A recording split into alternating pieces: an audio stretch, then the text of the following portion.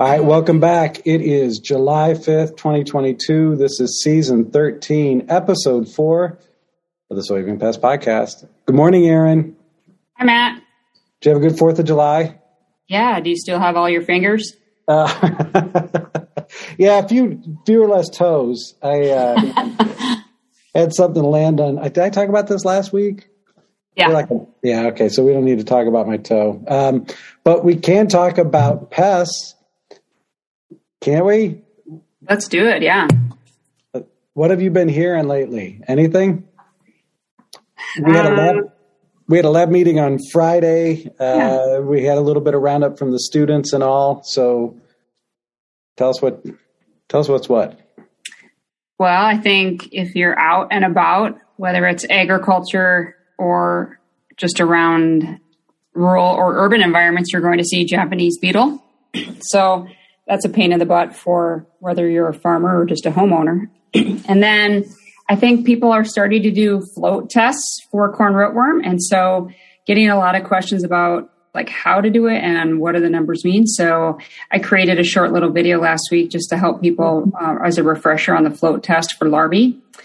And then we're starting to see some visible signs of soybean gall midge injury along some of the western counties of Iowa. So that's when the larvae are feeding inside the stem, and then eventually you can see a plant that's starting to wilt, and it becomes pretty fragile right above the soil line.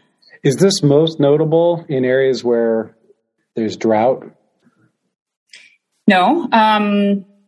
Well, the northwest part of the state is very droughty. I think it's entered the D2 stage of drought on the mitigation drought monitor. Sorry. But other parts of western Iowa have had adequate amounts of rain. So it's sort of a mix of, I'm not sure why some fields are more infested than others. Yeah. I still don't have any rhyme or reason yet. I think Nebraska is seeing similar patterns where there's just a visual signs of injury right now.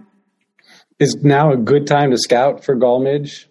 Now is a really good time. So if you think you maybe had it last year and you don't know, or you just want to confirm that you've had it on the farm and maybe you're planting a new area of soybean, or if you are in a strong corn soybean rotation, now would be a good time to detect. I think most of the plants are starting to flower. And so check the edges first. That would be my first, and then first place to scout. And then if you're seeing those are infested, move into the field interior. Okay. Is there any guidelines that people could find online for what a gall midge looks like or what the damage looks like? Do we have a fact sheet or something up?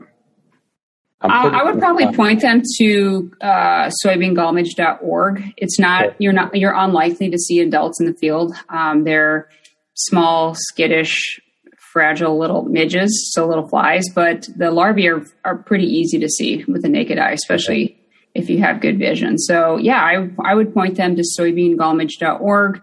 You'll see where we're finding them and some other some webinars, some other tools and resources on that website. Sweet. I'm going to put that link into the text box for today's podcast. So we'll have a link for people to go and find more information about that. Anything else? Any other pests? We had a sighting of soybean aphids, a couple of weeks ago? Yep.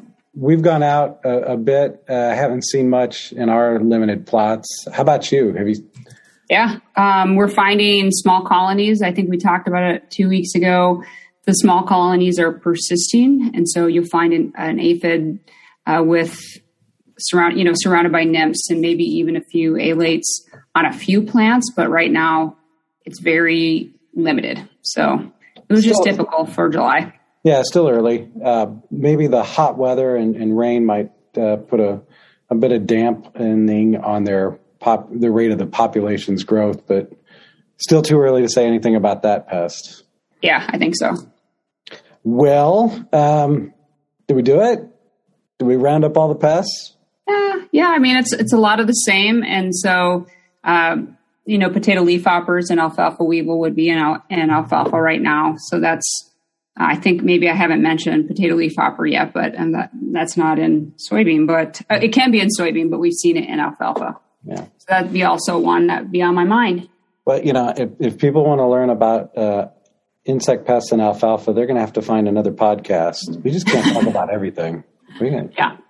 Because we have other things to talk about, one of which is a callback to something I think you shared with us last week. You had described some injury, stink bug injury to corn. And I kind of perked my ears up and thought, well, that's interesting, because I mostly think of stink bugs as a pest of soybeans throughout the season in parts of the South where they can cause some damage to the plant at various stages, but especially later in the season. This is super early, I thought, and again, kind of uncommon to hear about stink bug injury in cornfields. You shared with me some photographs. Clearly, it was stink bugs and not bill bugs, which do the same kind of shotgun mark, but there was this staining of the leaves. Anyway, to make a long story short, we got some feedback from our listener who said, oh, you want to hear about stink bugs in corn? Say no more. So this is a first for this season, maybe the first in a while. We're going to bring in a special guest. Hey, podcast listeners, our special guest talked for a long time, so I had to break this podcast up into two parts. This is the end of part one. Part two is when we have Dominic Rising come in and talk to us about stink bugs. Upload the second file for that one. See you next week.